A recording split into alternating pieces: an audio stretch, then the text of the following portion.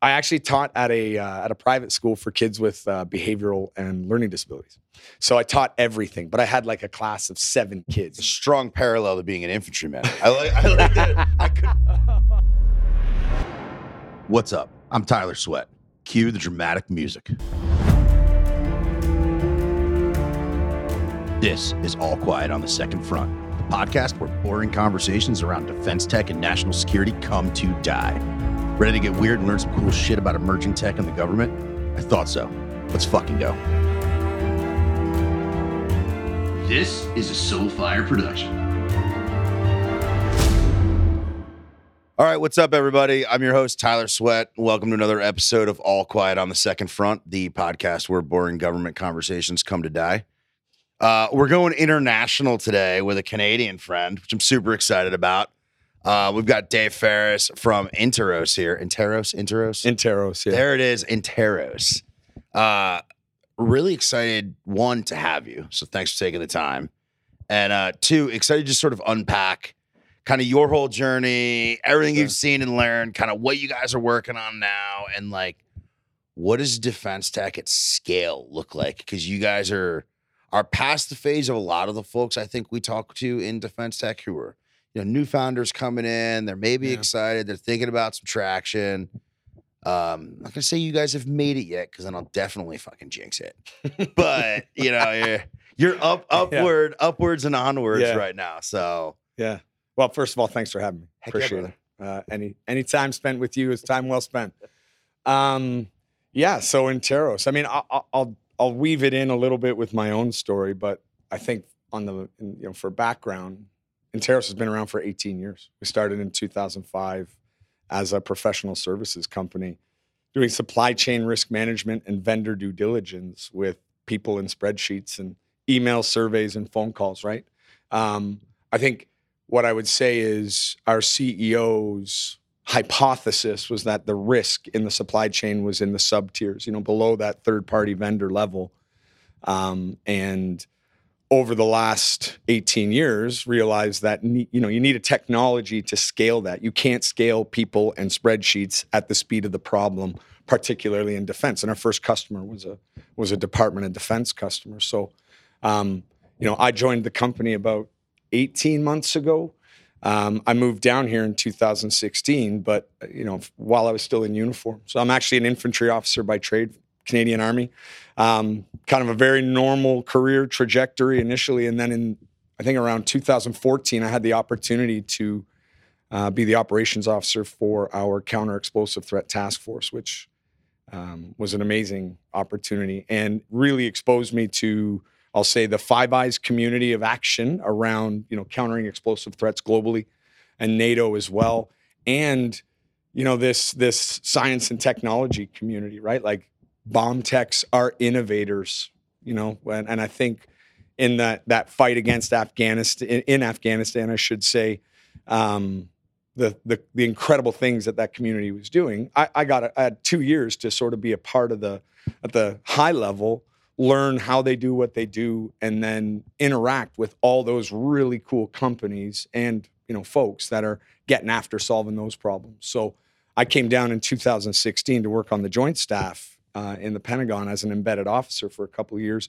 And that was an extension of the fight against ISIS, where we were a small group in the Pentagon doing countering violent extremist organization type work. So when I had that fork in the road of making the decision to go back to Canada and continue on that career path that I had been set upon, the other fork was to get out, get a green card, stay here, and work in, national security here in the DC area. And my wife and I talked about it quite a bit in our family and made the decision that if we were going to, if that was ultimately going to be the path I went on, whether I did it in 2018 or 10 years later in retirement, there's no better city to do it from, right? Like, DC is sort of that hub of obviously national security activity.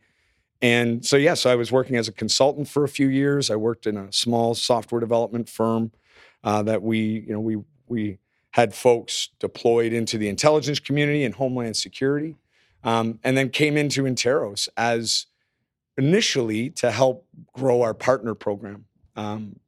the federal partner program here in the U.S. and then expanding into, those concentric circles outwards of Five Eyes, NATO, and again, working within that community of action. So really a parallel to what I was doing in the latter stages of my career, and bringing sort of that experience into this company and really into national security here.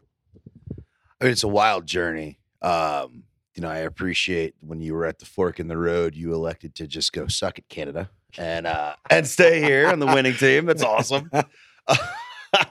Couldn't resist the urge. Wow. Balls on a tee. That one's going to come back to haunt me. That'll go good. We'll send that up. Yeah. We'll send it up to the bounties. Or to the Mounties. Here's my question, though. And I know we talked about this a little bit. We were fortunate to have you participate in this year's Offset Symposium, where we had both panels of sort of allies and partners and then companies that are operating at scale. You have the unique ability of having come up through the Ministry of National Defense. Did I get that right? Department of National Defense. Close. All right. That was an honest try. Yeah. Coming up through there, working joint staff, working sort of earlier stage, smaller companies, and then working in Taros and seeing everything. And I want to juxtapose that with you seeing sort of the counter IED fight, because so many people, I think, forget all of the procedural innovation that was dumped into that fight with the 3-year colorless money, with the different swim lanes we were able to pull in tech through. What do you sort of look back now, having learned, and say, I wish I knew this sort of coming in, or I wish I'd thought about this earlier, as you're thinking about bringing new tech, new emerging tech into the market? That's a great question, because I think, the revisionist historian in me will look back at the things I've done and say, maybe I made that right decision or wrong. I could have done this differently, right? But so I think that time in the Counter-Explosive Threat Task Force, we were the counterpart to JIDO, right? Well, there were 35 of us, I think, in Canada in our task force, compared to the 900 in JIDO, and the Australians, and then there was a similar organization in New Zealand, and then of course within the UK. What I found, what I wish I kind of knew more about, was that at the higher levels there were these unifying organizations, these functional but also strategic groups that worked on how do we unify at this high level to drive success on the battlefield downrange. And I think if I look at what I'm doing now, I've been in Interos again for 18 months. What wasn't clear to me, and now we're moving into this, right? My first job was director of federal, of strategic alliances for the federal team in Interos. But now we're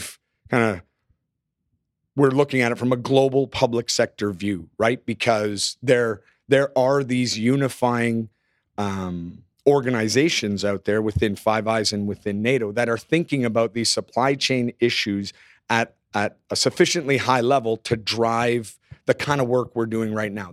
Some of it's just getting legislated. And so I think we were operating in an environment while I was in uniform that was very structured and highly, regulated, if you will. And now in tech, in national security and in defense, we're still waiting for some of that regulation. So how do we drive that? And it's the very, in the counter ID community, right? There's a very bottom up approach. These folks, they're staring at these devices downrange, and they're like, well, let's grab a 2-liter water bottle, an explosive charge, and see if we can soak the electronic components in that device. And that created this entire industry of tools and tool sets and SOPs. So what are we doing now? What are practitioners doing now that we can leverage and then tie into those unifying functions? Because, and I think I said this at Offset, we recently attended an event in the UK, and one of the speakers said, from a Five Eyes perspective, that our collective acquisition process is itself a strategic deterrent, right? Developing capability with capacity and credibility. And so how do we ensure a resilient supply chain underneath that? Because you can't develop a single capability without that supply chain, right? So we need that unifying function at that high level we need to view it from that perspective.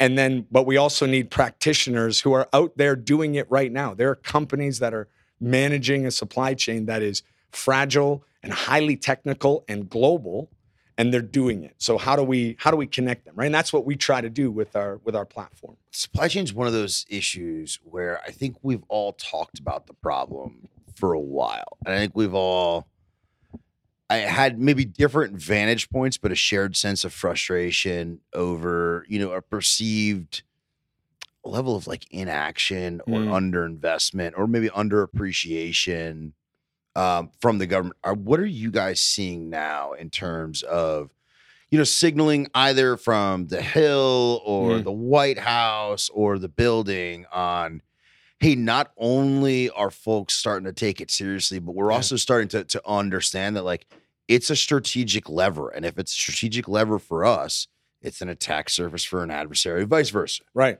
And it's a tool we could be leveraging. Yeah. Oh, man. So I'll say, I think, a little tongue in cheek, but we sometimes say like COVID showed the world what a supply chain was.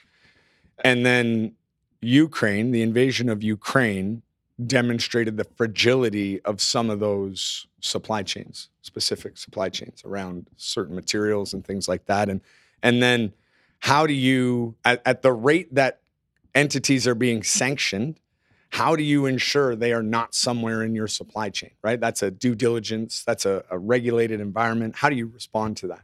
So I think right now, if I could actually, I'll a little bit talk around the question initially, but this is a safe space. I won't call you out for not answering. No. It's fine. It's fine. And I will apologize. Sir, I request the ability to just bullshit my way through this question. As a Canadian, I will apologize right now.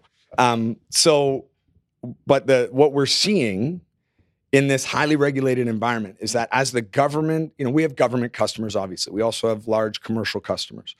And I think the way it's normally done, when the government kind of puts in flow down clauses in contracts, thou shalt not, right? There's statements around ensuring the integrity of your supply chain, or Section 889 in the National Defense Authorization Act.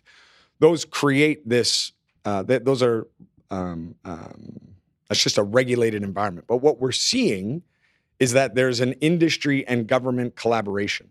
It's not turning into this finger pointing exercise of government looks in the platform, sees an exposure to, a sanctioned entity somewhere, gets on the phone and says, "What are you doing?" It's, "Hey, how do we solve this?"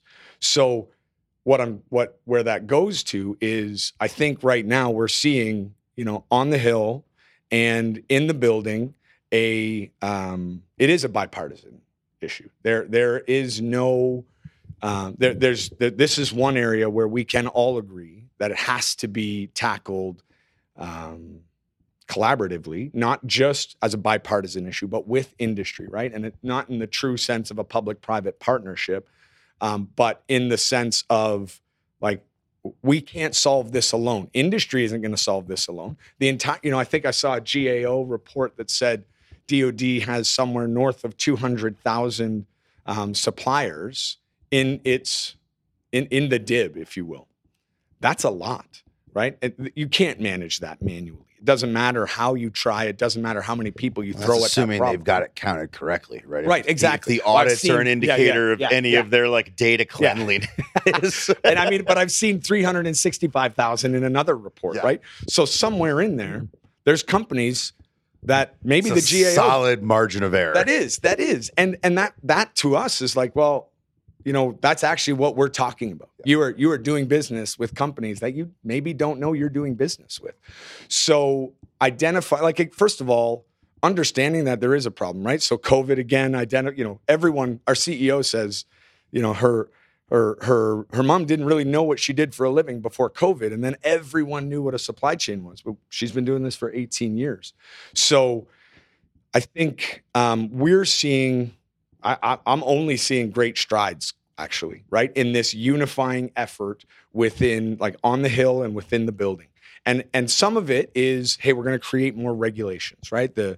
Obviously Section 889 is a start point, But the National Defense Authorization Act will be updated. There will be additional companies. There will be, the Uyghur Forced Labor Protection Act. Those types of regulations will continue to drive behavior in the market, right? Who do you do business with, and how do you ensure that you aren't doing business with them down, upstream in your supply chain? So I think we are seeing that like a very good step forward at every level, where I think we still need help, right? Is how do we get technology into the government? How do we, right? So, of course, this whole collaboration, this effort is around speed to market, speed to value, right? And the government market is a tough market. It's a highly regulated market. There are, we have contract vehicles and contracting requirements. So create the requirements and let us answer them. Like that's it, right? And then how do we bring that technology into the department at scale? Well, frankly, it's by finding the right partners, which again, going from what Interos was, sort of our structure around this, a federal team, we're now a global public sector team because things like AUKUS matter, right? We've got a new trilateral agreement around a capability to be deployed into the Pacific,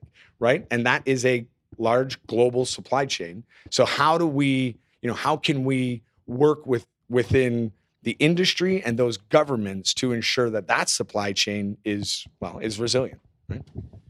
Yeah, I think there's one. I mean, I appreciate that you thought that was a bullshitty answer. I didn't think it was a great answer. I might have overinterpreted your Canadian apologist. Yeah, exactly. I have to. It's actually codified in Canada that I have to apologize. No, I think the interesting question, right? There's absolutely, hey, how do I inject? How do we make sure we've got the right folks involved? How do we make sure that supply chain and the associated like transparency, or maybe that's the right word, resiliency, is something that's not and it's something worth thinking about, especially, and I mean, you and I have sort of shared backgrounds of running around on the ground, right? Like there was no real non-permissive environment. Like we still kind of got our asses kicked and it was really permissive.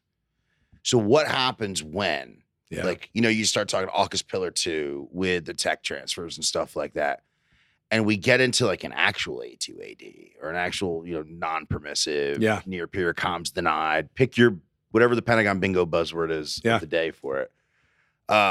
Supply chain really matters at that point. Yeah. Because you might have to disaggregate it and change the way it's functioning. Well, so how do you bring that up to the strategic level for some of the folks thinking about that? Right? Yeah, right. The $1 million question. Yeah. I think, first of all, there's an inherent level of curiosity that you need to have to explore this, because I'm sure, I haven't encountered them, but I'm sure there are people in industry and government that look at it and say, I'd rather not know the answer to some of the questions. I have absolutely encountered those people. Right. Yes. So they exist. It's like, hey, I found something bad. They're like, nope, if you tell me, I'm liable. Exactly. And I was like, so there's an inherent level of curiosity that leaders need to take on to tackle this problem. I think the other thing I would say is we are separating too many things on the table. And, I use, I think the term, in software development is like secure by design.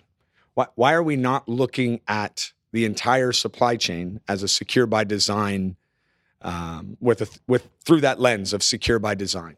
How do you de-risk future work for the government, right? So I know most companies that prime work and bring on subcontractors do a capability analysis. They do their vendor due diligence, and that's a snapshot in time of that company at that moment, their financials, what are their capabilities, and then 2 months later, it could all be different, just right? Just like clearing a road of IEDs. That's exactly it. It is only green while you are standing on the spot. Is it a forever Second you war? Move off of it. Yep. Right. So that inherent level of curiosity that's required, you have to be asking questions constantly. So, our platform is not a silver bullet, but it is a tipping and queuing mechanism. It is continuously monitoring hundreds of millions of unique business entities around the world in real time and news sources, so that you can see a supply chain event that has occurred in real time and then say, is that company that just got affected by that anywhere in my supply chain, and how am I impacted? Rather than this rearward looking thing of, hey, we have a problem, let's fix it, right? It's how do you lean forward into that? And you can't do that, one, without technology, but really you need automation. You need that predictive ability to say, well, in this area, and use like catastrophic risk as an example, right? Down to 10 by 10 grid squares on a map to say, hey, in a few months, 20 years of data tells us there's probably going to be a series of storms that hit that area. So do you need to engage those suppliers early? Do you need to take an action? Is there something you can do?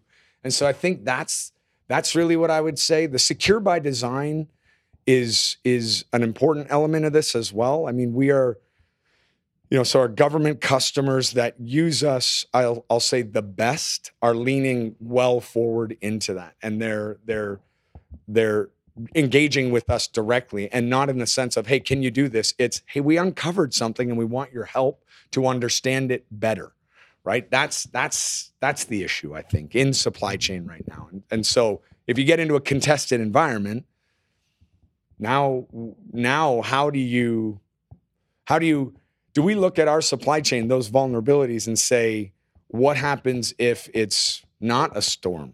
What happens if there's an event in the South China Sea, right? I mean, that's the easy one that insert sort of exactly, anecdotal disruption, exactly, in exchange for some historical deviation. Yeah, that's right.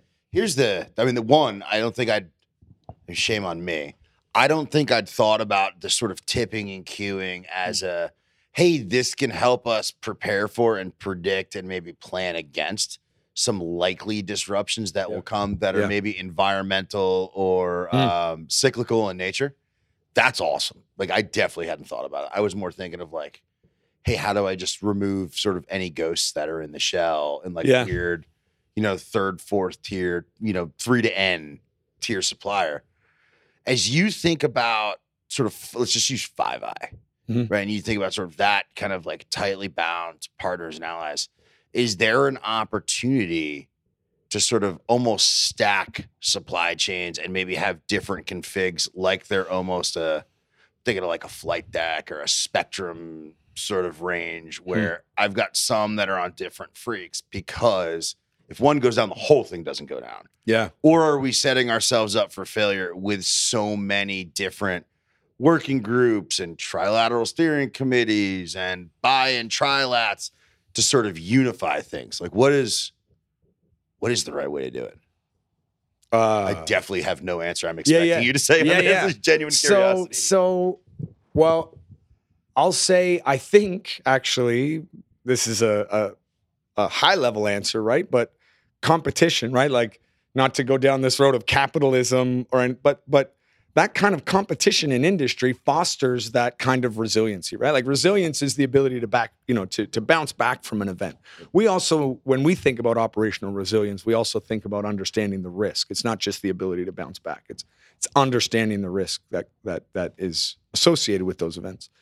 But having, these monster primes and organizations around the world, and AUKUS, frankly, is a great example of an agreement that's going to drive work across, in multiple large prime contractors in 3 different countries that have supply chains that are global, right?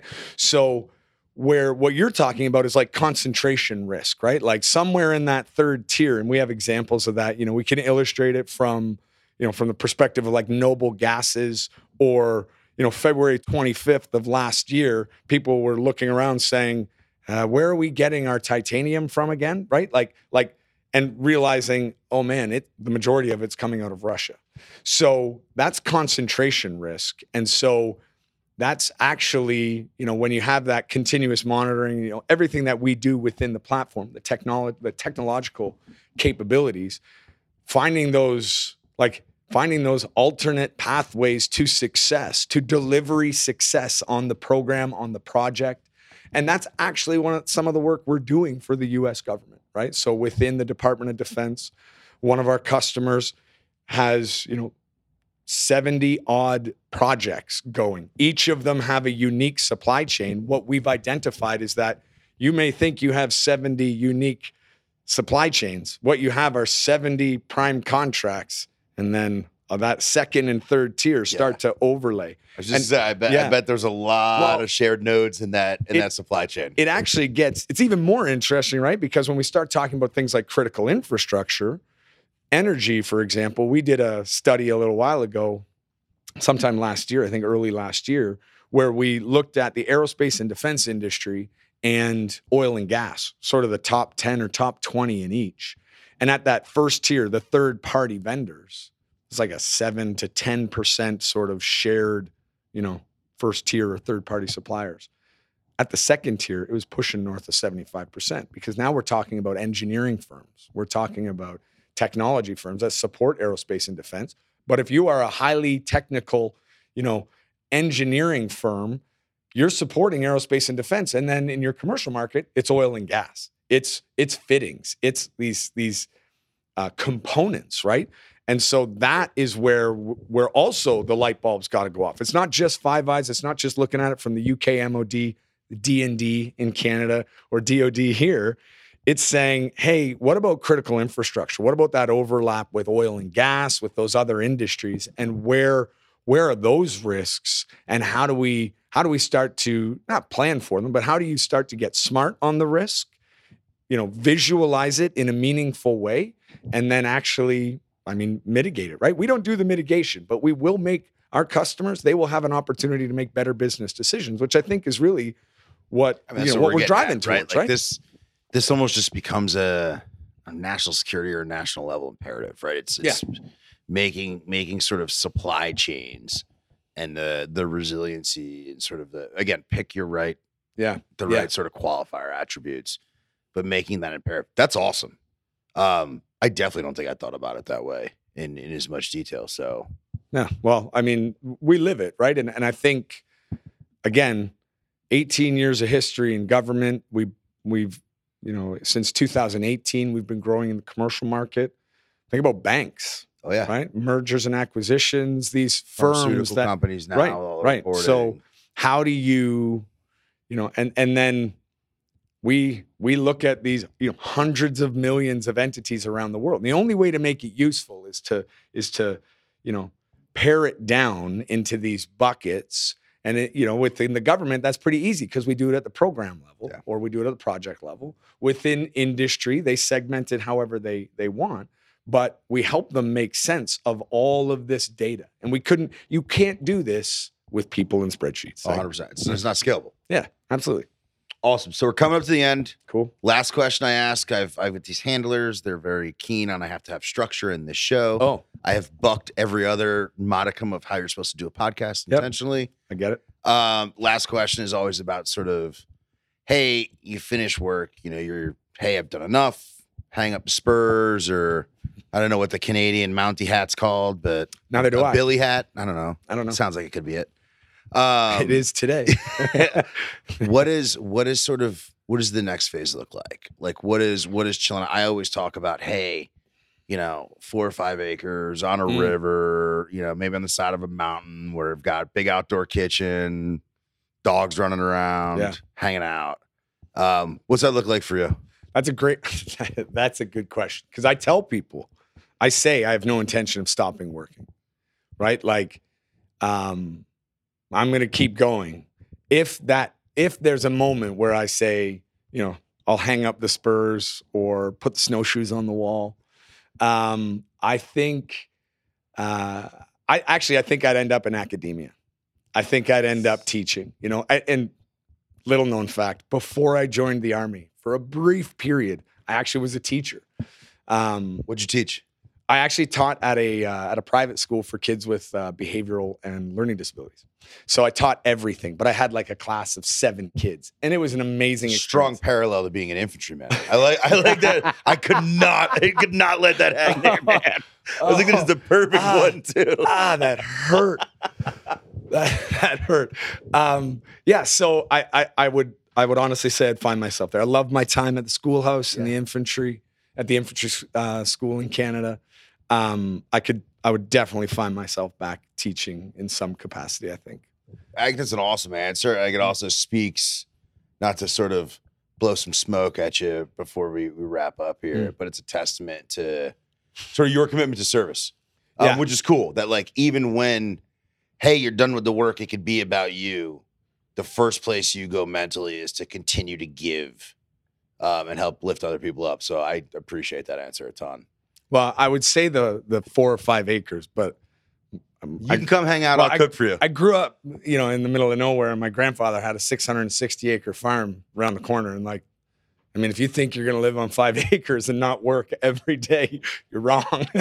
It's a lot of work, man. That's fair. But but I will. I'll come visit. Which is, we had a friend. He had a few acres outside of Ottawa, and we'd go visit every now and again when it was fun. When the work needed to happen, we were all busy. Oh yeah, everyone's got something to do. Yeah, no. Oh yeah. Sorry, man. Can't dig post holes today. That's right. Well, brother, man, thanks for the time today. Appreciate it. This is awesome, yeah. And excited to continue to follow the success of the company. Thank you. You too. Personally. You guys too. So, thanks, man. Appreciate Thanks for tuning in, guys. Thanks. Wow, look at you. You made it to the end. Thanks for listening. Hope you learned something. Don't forget to leave a passive-aggressive review. It wouldn't be a podcast without some show notes, so check them out to learn more about me, Second Front. Stay weird.